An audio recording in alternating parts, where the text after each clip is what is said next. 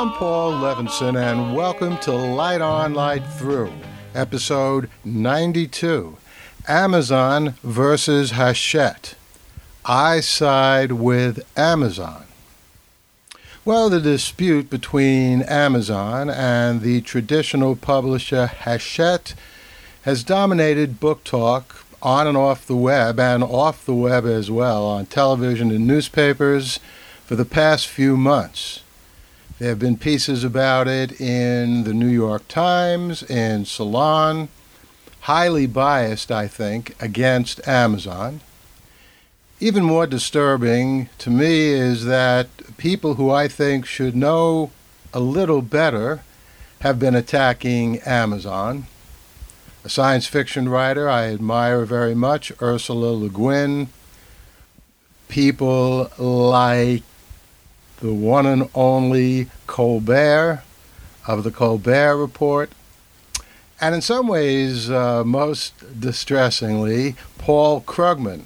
And the reason why I say that is I always agreed with Krugman, a Nobel laureate in economics, by the way, that inflation was not such a serious problem. And even more impressive, I thought, is Krugman cites Isaac Asimov's Foundation trilogy as one of the most inspiring things in his life. In fact, he says that set him on the road to becoming an economist. So I have a pretty high opinion of Paul Krugman, but I disagreed completely with his recent article in the New York Times in which he says Amazon is hurting Americans with its policy. So I'll get to that in a minute. Let's first talk about what the dispute is that has been receiving so much attention. The gist of it is that Amazon wants a better deal from big publishers selling books on Amazon's site in terms of how much of a cut Amazon gets from its online retail sales of books. The big publishers are resisting. Amazon retaliated in the case of Hachette by making its books a little more difficult for people to buy. So searches for Hachette books on Amazon can result in advisories that best-selling books, which normally ship immediately, can be subject to a several-week wait. And among authors who have been affected by that are J.K. Rowling, James Patterson, and many other well-known authors. Perhaps that's why so many well-known authors are coming out against Amazon. But one thing that's important to keep in mind if you know about the book business, and it is very much a business, is that traditional bookstores always gave certain books and certain publishers favored treatment in terms of where the books were displayed. You ever wonder why it is when you walk into a Barnes & Noble, for example, you see certain books right out there as soon as you walk into the store, staring you right in the face? I think that happened once with one of my novels that I had published by Tor about 15 years ago. But the fact of the matter is, the reason why that happens is that publishers get favored treatment because they give the bookstores sweeter deals. Sometimes they even pay for that privilege. So it's not as if in a traditional bookstore all books have equal display. And that's why I think there's really nothing wrong or untoward about Amazon deciding which books it wants to give prominent display to. Now, let me also say that I can well understand the frustration of would-be buyers and readers of Hachette's titles. No one likes delays, especially those that arise from a contract negotiation. But I nonetheless side completely with Amazon on this one, and I say this as an author who has been published by major worldwide publishers, as well as small presses. And so I have really knowledge of both sides of this book industry.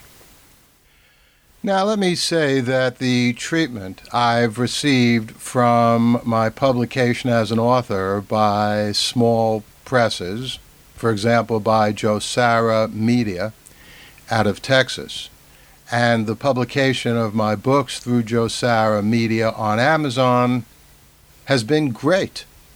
I receive nearly instant reports of sales of my Kindle books, crystal clear earnings statements, monthly payments of my earnings that have been accurate to the penny. And sadly, I can't say the same about my experience as an author with traditional publishers, who are accustomed to paying once a year, twice if you're lucky, and whose royalty statements would give an accountant a headache, and certainly often give me one.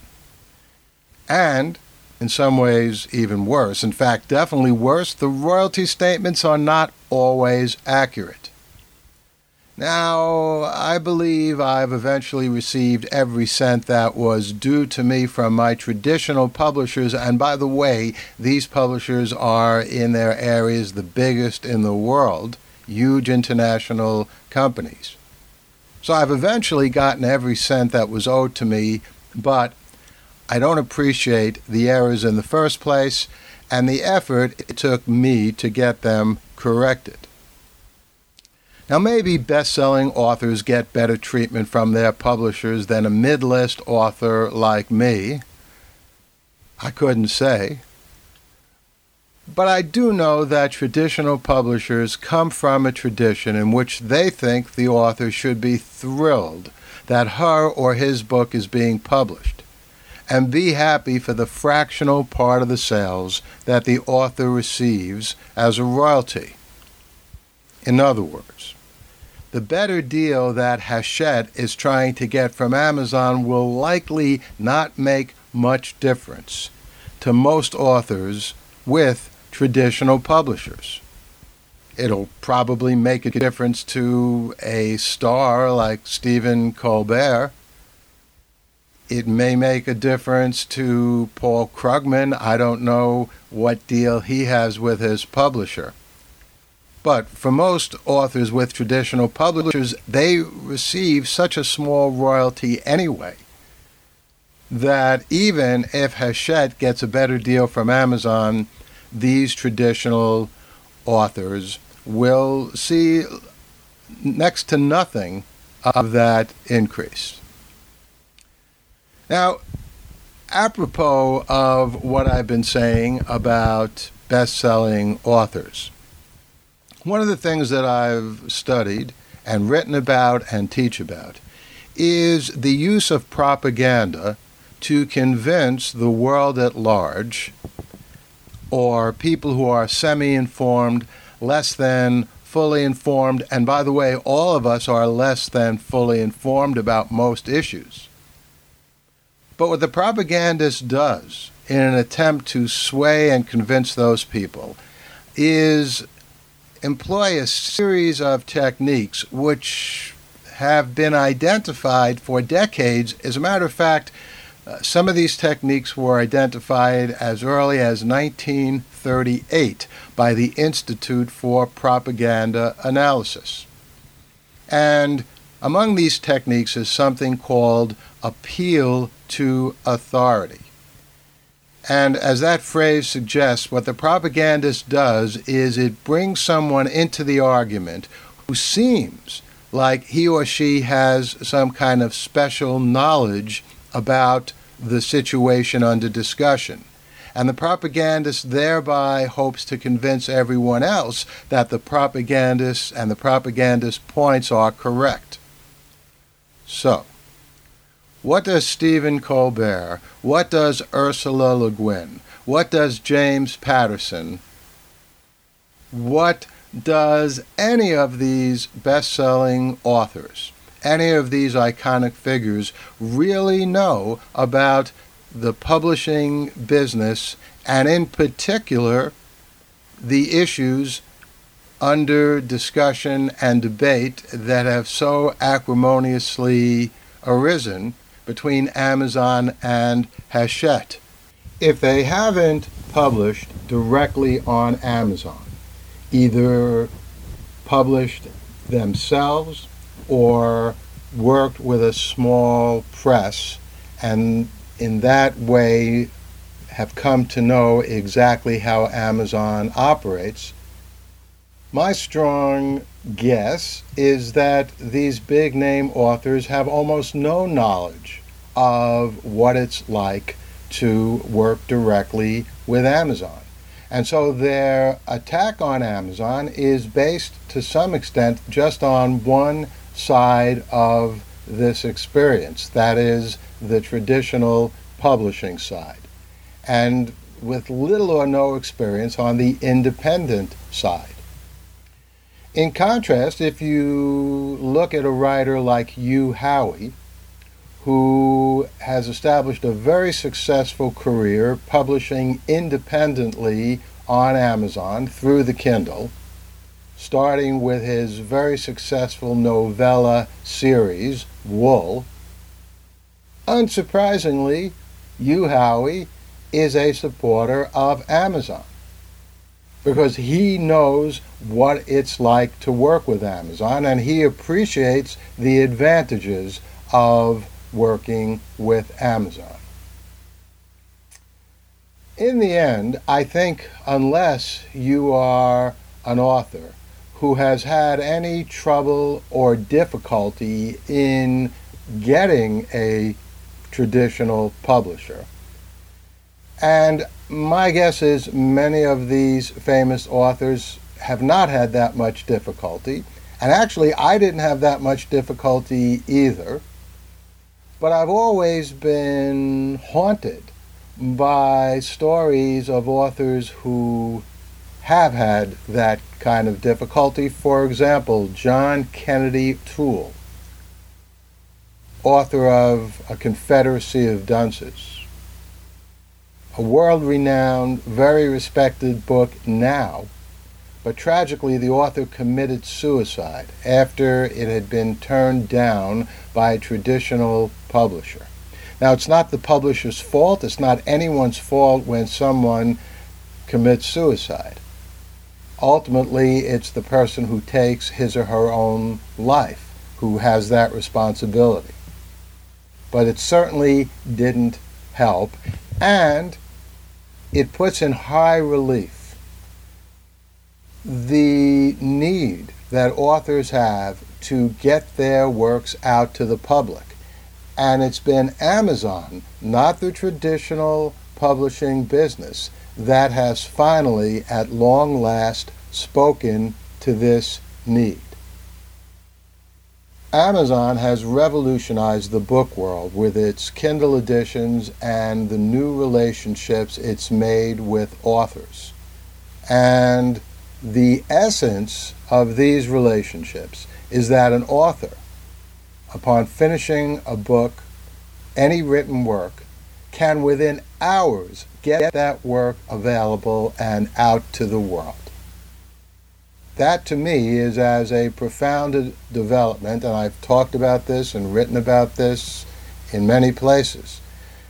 I see that as a development on a par with the invention of the printing press and the alphabet thousands of years earlier, because all three of those things, the alphabet, the printing press, and now the Kindle, have utterly changed the relationship between authors and readers, and in a good way, by allowing the author, in all three cases, and now most prominently by the Kindle, to get his or her words out to the world.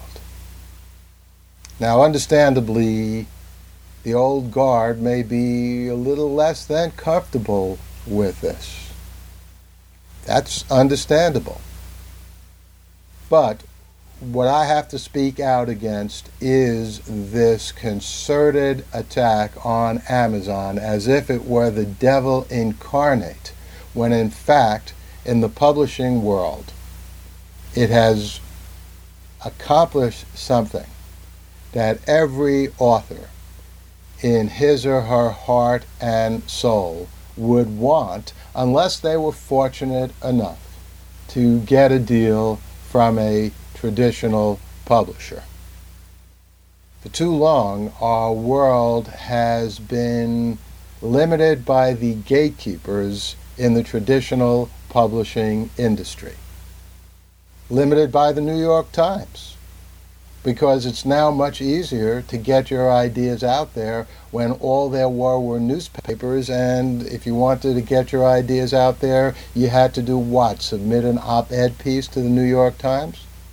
Now you can write a blog. Well, Amazon is doing that for traditional publishing. And I have no doubt that that's the way of the future. And I'm very glad to be part of that. The Light on Light Through podcast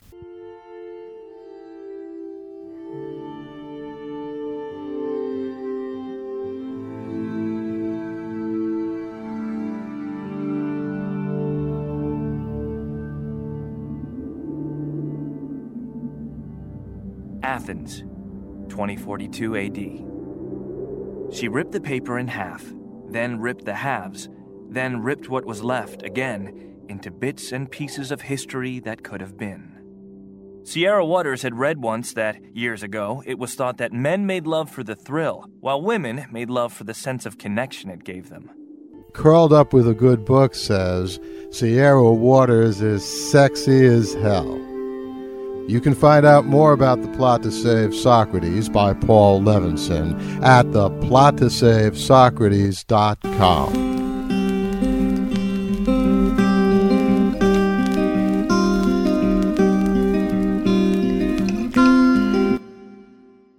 Paul Levinson spilt code about an ancient biotech war raging on in secret for centuries.